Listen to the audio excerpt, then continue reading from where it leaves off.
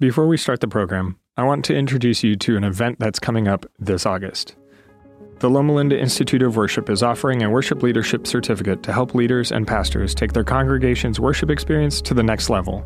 This August 9 through 12 event will include presenters Randy Roberts, Adriana Pereira, Nicholas Zork, Wayne Buckner, Richard Hickam, and more, and provide the opportunity to perform on stage with Steve Green and the Heritage Singers. Come sing, pray, write new music, share testimonies and resources, and grow together with like-minded worship leaders from across the world. Go to lliw.net to register. How's that for making Scripture live?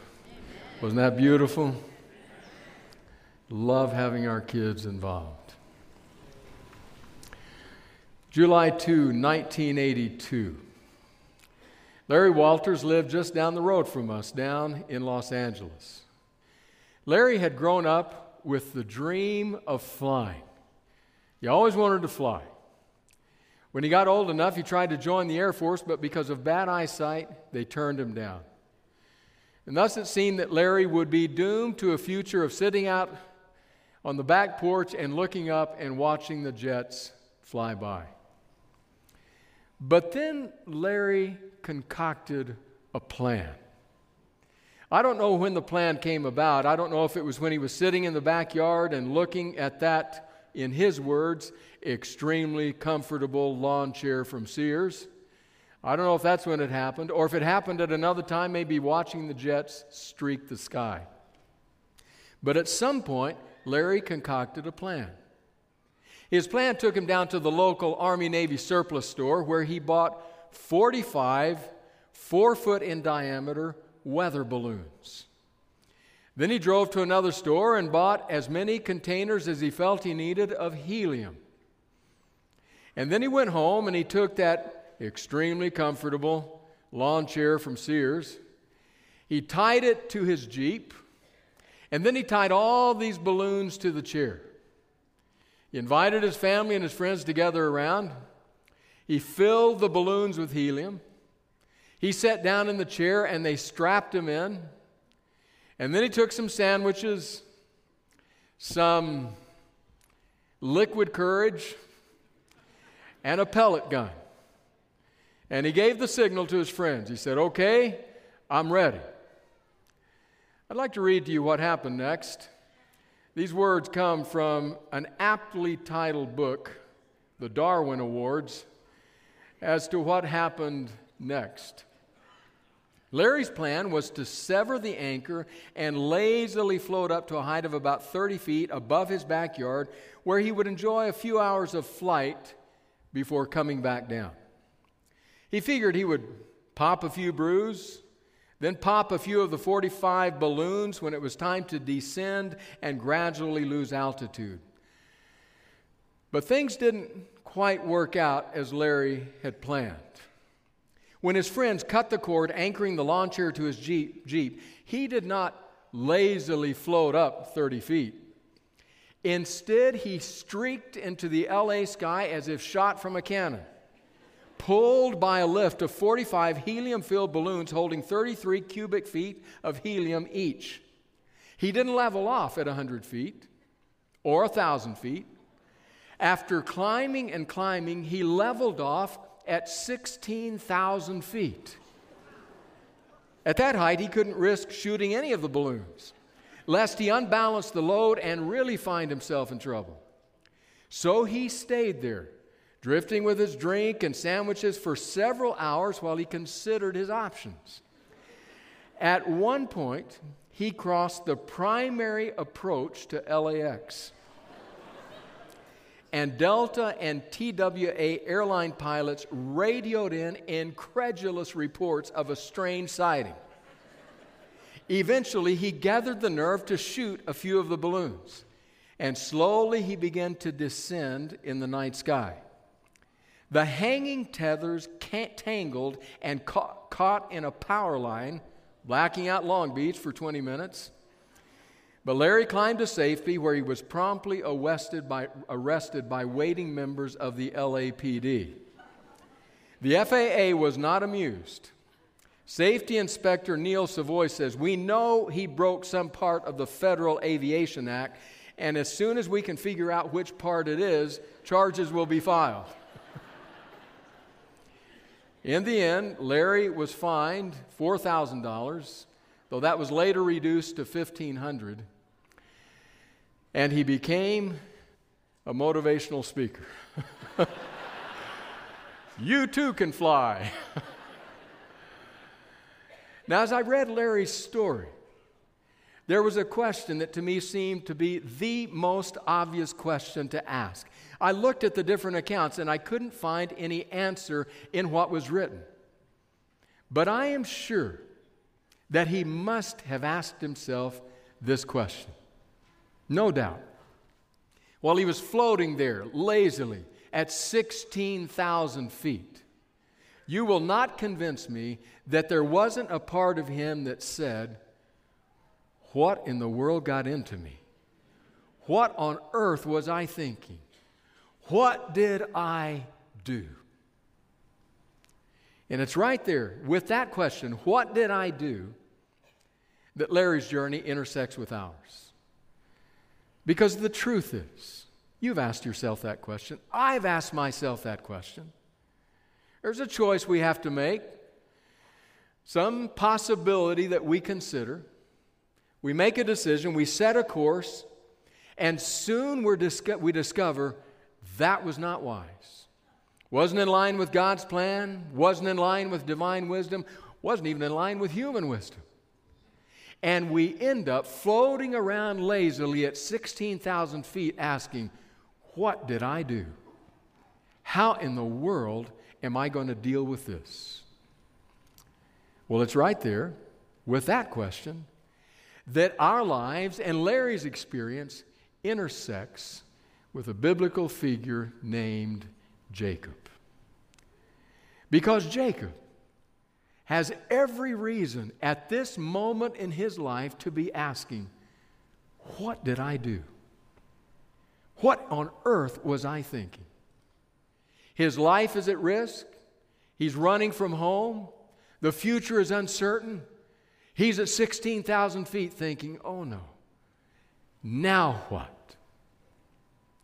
So I want to read you the opening to this episode of Jacob's story. Now, we're not going to read the whole text right now. We'll come to that in just a few moments. But right now, I just want to read you the opening 3 words. Just 3 words. From Genesis 28:10. Here is how this episode in his life begins. Jacob left Beersheba. Jacob left Beersheba. Now, the sense of the meaning in the original language could be described this way. Jacob was floating around at 16,000 feet saying, what did I do? That's the reality. What did I do? Because consider what has happened. It's just happened. He and his mother, he was her favorite son, colluded to deceive their aging and blind father and husband, to outmaneuver Esau for the patriarchal blessing. And they succeeded, outmaneuvered Esau. But as soon as that message leaks out, as soon as Esau discovers what has happened, he is breathing out fire, breathing out threats. I'm coming after you. As soon as his mother realizes what's happening, she says to Jacob, you got to get out of Dodge. Go, go, go. That's just happened. Now Jacob is headed toward, well, Jacob left Beersheba. Jacob had to leave Beersheba. Beersheba was a place of history. Abraham had dug a well here, a deep well, searching for that liquid of life so deeply needed by the desert nomads of that day and time and ours. That was Beersheba. Been a place where Abraham had built an altar. It had been a place where Isaac and Rebekah had lived. A place where Jacob had spent years growing up with his family. It was a place of history, a place of identity. Jacob left Beersheba. What was he headed toward? Well, he was headed toward an uncertain future. Behind him, he was leaving a grieving, heartbroken father. He was leaving a bitter and enraged brother. He was leaving a dearly loved mother whom he would never see again. He was leaving a family rupture that would last for decades. And he was heading toward an uncle that he would soon meet that was the one person that could outmaneuver and outconnive Jacob. In other words, he was going to pay for what happened in deep ways. But some of that is yet future. Jacob left Beersheba. He's running. Feet pounding the path, heart pounding his chest, furtive glances over his shoulder. Every single person he encounters is a potential threat. Do they know Esau? Has Esau sent them? Will they go tell Esau? Jacob has to hide.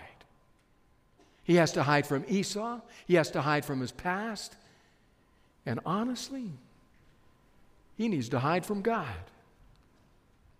Jacob is floating around at 16,000 feet with no way out of this. What have I done? John Ortberg retells a story told by Dallas Willard. A little 2.5-year-old girl. She's out in the backyard playing. Her grandmother, her Nana, is sitting there. She's reading or crocheting. And little Larissa has kind of worked her way around behind Grandma, so Grandma can't see. And she's engaged in something that she has just learned how to do. And that is make warm chocolate. It's just mud, but she just now figured out how to do it. She's making warm chocolate to give to her grandmother. Well, when her grandmother realizes, it's all over your, no. And her grandmother cleaned her up and said, now, no more warm chocolate, please. She's 2.5. So it's just a few moments before Larissa is starting again. Only this time she says, don't look at me, Nana, please. Don't look at me, Nana. 3 times she says it. Please don't look at me, Nana. It's at that point in telling the story that Dallas Willard pens this line. Thus, the tender soul of a little child shows us how necessary it is to us that we be unobserved in our wrong. Don't look at me, Nana. And then Ortberg follows up with this statement. Anytime we choose to do wrong or withhold doing right, we choose hiddenness as well. It may be that out of all the prayers that are ever spoken, the most common one, the quietest one, the one we least acknowledge making is simply this: don't look at me, God. It was the very first prayer spoken after the fall. God came to walk in the garden to be with the man and the woman and called, "Where are you?" "I heard you in the garden, and I was afraid," Adam answered, "so I hid." Don't look at me, God. That's Jacob. I wrenched away your plan for my life, took it in my own hands, and pushed through, forced through the way I thought would be best. And my mother had something to do with it. So now, please, don't look at me, God. I'm running, I'm fleeing, I'm hiding.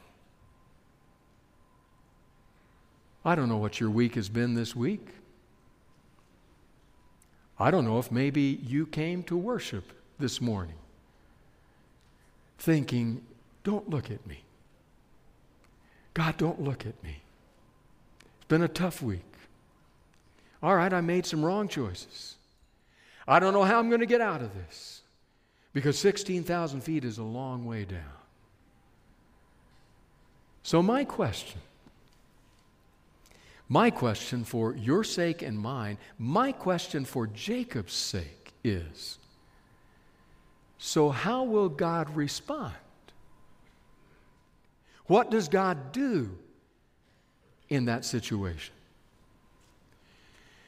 So we go back this time to Genesis 28. This time we will read the full account. Genesis chapter 28, starting with verse 10. Here's what happens. Jacob left Beersheba and set out for Haran. When he reached a certain place, he stopped for the night because the sun had set. Taking one of the stones there, he put it under his head and lay down to sleep. He had a dream in which he saw a stairway resting on the earth with its top reaching to heaven, and the angels of God were ascending and descending on it. There above it stood the Lord, and he said, I am the Lord, the God of your father Abraham and the God of Isaac.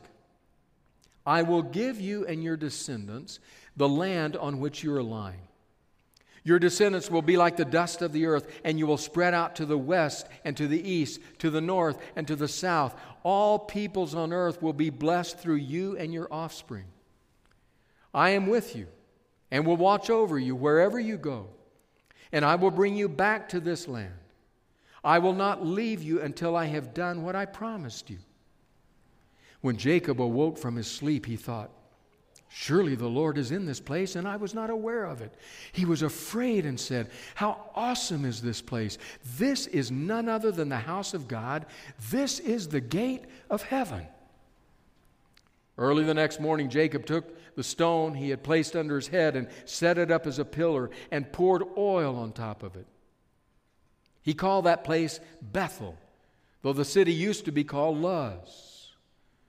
Then Jacob made a vow, saying, if God will be with me and will watch over me on this journey I am taking, and will give me food to eat and clothes to wear, so that I return safely to my father's household, then the Lord will be my God, and this stone that I have set up as a pillar will be God's house, and of all that you give me, I will give you a tenth. So he's running, fleeing,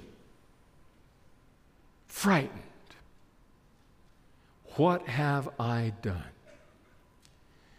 You can picture him in your mind's eye, perspiring, large-eyed, gasping for breath, slack-jawed, until the sun finally dips beyond the western horizon.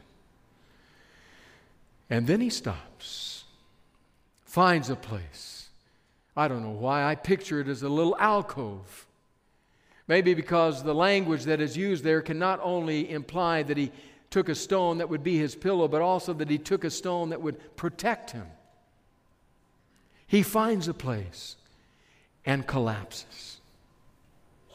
It's one of those nights, no doubt.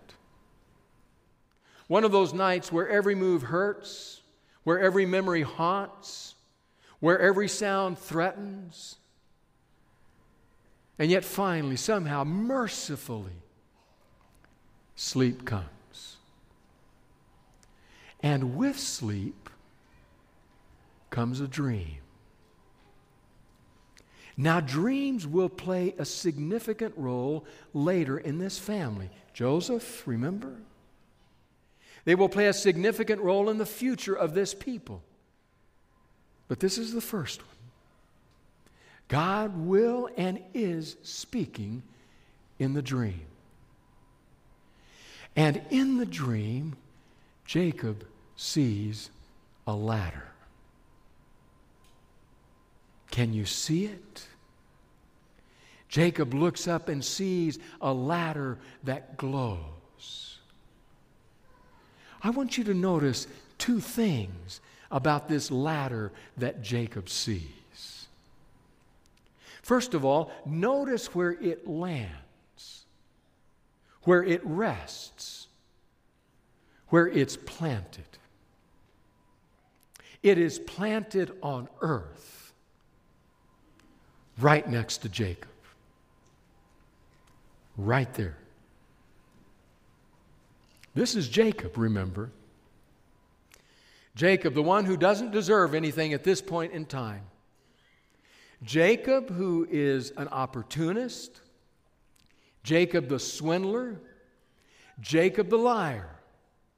Rich man, poor man, beggar man, thief. This is Jacob.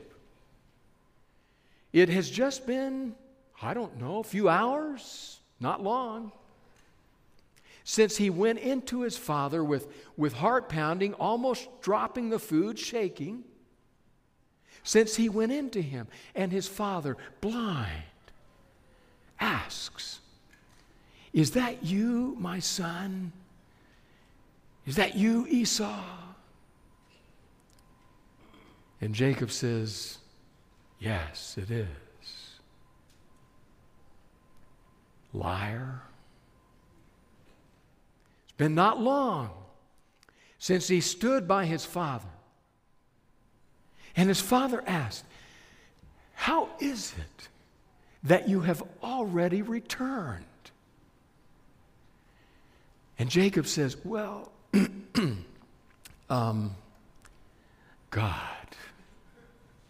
God blessed me." Seriously? Now you're using God? Liar? Blasphemous liar? This is Jacob. Even in the conversation with God we just read, did you notice what he said? He's still on the take, still looking for a deal, still trying to cut a bargain, still trying to make sure he gets his own. Because when God says in unconditional language, "Here is what I will do for you, Jacob," and lays out the magnificence of the Abrahamic promise, you know what Jacob's response is? Jacob's response is, "Okay, God, okay. If you'll go with me, if you'll give me food, if you make sure I have clothes, if you give me your blessing, and if you bring me back to this land, then I'll call you my God." You scoundrel. You opportunity. God has just laid it all before you, and you're trying to cut a further deal just to make sure you get it. That's Jacob. Lying there in the pit, not deserving anything. And notice where the ladder lands. Right next to him. On earth. And I want to shake my head and wag my finger at Jacob, except that I need some room beside him to slip in. And we'll make room for you. So don't get judgmental. Don't get harsh. Because the ladder lands beside each of us. On earth. In our pit. It makes me wonder if that's what the psalmist would picture in his mind's eye as he would pen centuries later. Even though I make my bed in the depths, you are with me. Notice where the ladder lands. But not only notice where the ladder lands, notice where the ladder leads. Because it leads up to the very gateway of heaven, to the presence of God. That's where it leads. God? You know this God, don't you?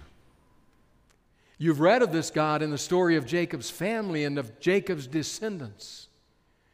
This is the God who shakes the mountain. This is the God who, when He shows up, the earth shakes, rattles, and rolls. This is the God who hides Himself in the vast darkness, in the lightning, in the thunder. This is the God of whom it will one day be said, He is a consuming fire. This is the God about whom Scripture writers say over and again, no one can see Him and live. This is the God whom the four living creatures in Revelation fall before and say, Holy, holy, holy is the Lord God Almighty, who was and is to come. That God. And the ladder leads from Jacob in the pit to the pinnacle where God stands. I think. Because the truth is, the Hebrew there can be translated two ways. And some of your versions will underline that. It will say either that God stands at the top of the ladder and speaks to Jacob, or it will say accurately, God stands beside the ladder, beside Jacob. Maybe that's intentional, because God does both. He's the ineffable God, the transcendent God, the God of the glorious galaxies, and He's the God who joins us in the pit, right beside us. Jacob and God and the ladder. There will come an itinerant Galilean rabbi centuries into the future who will speak of that ladder again, who will say to one of his would-be disciples, you want to come after? You'll see greater things than these. You will see heaven open and the angels of God ascending and descending on me. I am the ladder. Signed, Jesus of Nazareth. That's Jacob's dream. Right at the point when he's floating around at 6,000 feet asking, what have I done? How do I get out of this? I want to read you the words of Old Testament scholar John Hartley. Writing of this moment, this experience in Jacob's life, he says, when Jacob lay down to sleep in that unknown spot, many conflicting emotions must have flooded his mind. Triumph at securing the family blessing from his virile brother, remorse at having tricked his aging father, relief at being out of range of Esau's anger, apprehension about the long journey ahead to Haran, and a deep sense of loneliness for his mother. God, being aware of Jacob's troubled thoughts and his feelings of vulnerability, knew, listen to this, knew that this was not the time to condemn Jacob for his acts of trickery. Out of compassion, God appeared in order to strengthen Jacob, the bearer of the promises, for the hard years ahead. He wanted to assure Jacob that the God of his fathers was directing his way in order that the blessings entrusted to his forefathers would be fulfilled through him. How do you explain that? How do you explain a God like that? At a very moment that is primed for a lecture, what were you thinking? Seriously? 45 balloons with heat, 30 feet? What were you thinking? It's primed for that. But instead of that, God says, Jacob, I'm with you. Jacob, I'll care for you. Jacob, I'll bring you home. How do you explain that? What kind of God is this? I can't explain it, but I can tell you this. As earlier referenced, this is the kind of God who walks in the cool of the day and calls out to Adam, who is running. What have I done? Where are you, Adam? Where are you? First question in Scripture. This is the kind of God who is involved in the life of Jonah. God says, Jonah, I want you to go there. And Jonah says, all right, I'm going there. And the account says, and the word of the Lord came to Jonah a second time. This is the kind of God who transforms the road to Damascus into the very gateway of heaven, where a man named Saul, soon to be Paul, discovers that he gazes into the very presence of God and hears God say to him, I have a plan for you. This is the kind of God depicted by the father whose younger son has taken his hard-earned money, inheritance money, and squandered it with wild living, and then comes home staggering down the lane, stinking with the slime of the swine.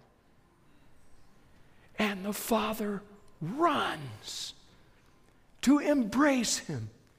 We're going to have a party. How do you explain that? But that's who this God is. It's your God.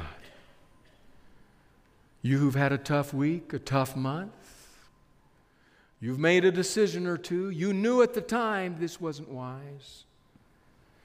Now you're floating around at 16,000 feet. What have I done? You didn't even want to come today. Your wife made you. Your parents made you. The whole family was going and you couldn't weasel out of it. And here you are, stuck in church with Jacob. But do you know what's remarkable? It's what Jacob says the next morning. He gets up and he says, "This is unbelievable. This entire desert is out in front of me. And I ended up at the very gateway to heaven. Right here where I am. This is unbelievable." It's the same reality that's true of you, you who struggled into worship this morning. Running, hiding, don't look at me, God. Of all the seats you could have chosen in this sanctuary, you ended up in the one that is the very gateway to heaven.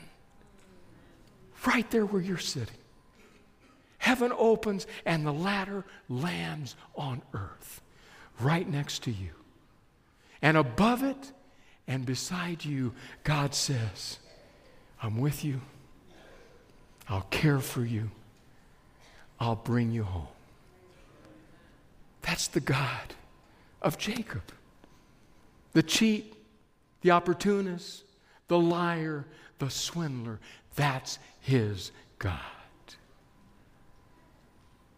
Who can explain that? Who can sort that out?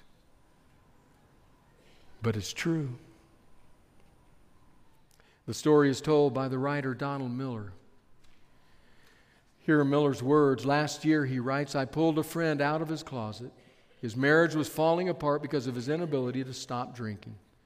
This man is a kind and brilliant human being, touched with many gifts from God, but addicted to alcohol and being taken down in the fight. He was suicidal, we thought, and the kids had been sent away. We sat together on his back deck and talked for hours deep into the night. I didn't think he was going to make it. I worried about him as I boarded my flight back to Portland, and he checked himself into rehab. 2 months later, he picked me up from the same airport, having gone several weeks without a drink. As he told me the story of the beginnings of his painful recovery process, he said a single incident was giving him the strength to continue. His father had flown in to attend a recovery meeting with him. And in the meeting, my friend had to confess all his issues and weaknesses. When he finished, his father stood up to address the group of addicts. He looked at his son and said, "I have never loved my son as much as I do at this moment. I love him, and I want all of you to know that I love him." My friend said that at that moment, for the first time in his life, he was able to believe that God loved him too. And he believed if God, his father, and his wife all loved him, he could fight the addiction. And he believed he just might make it. That's Jacob. Just the moment when he deserves a severe reprimand. Just the time where he's running and hiding, saying, "Don't look at me, God." A ladder lands beside him and leads to heaven. And God says to him, "I'm with you. I'll care for you. And I'll bring you home." I don't know what decision you have made or set of decisions that have left you asking, what was I thinking? What have I done? I don't know where it is that you're hiding. But I do know this. Wherever you are, that is the gateway to heaven.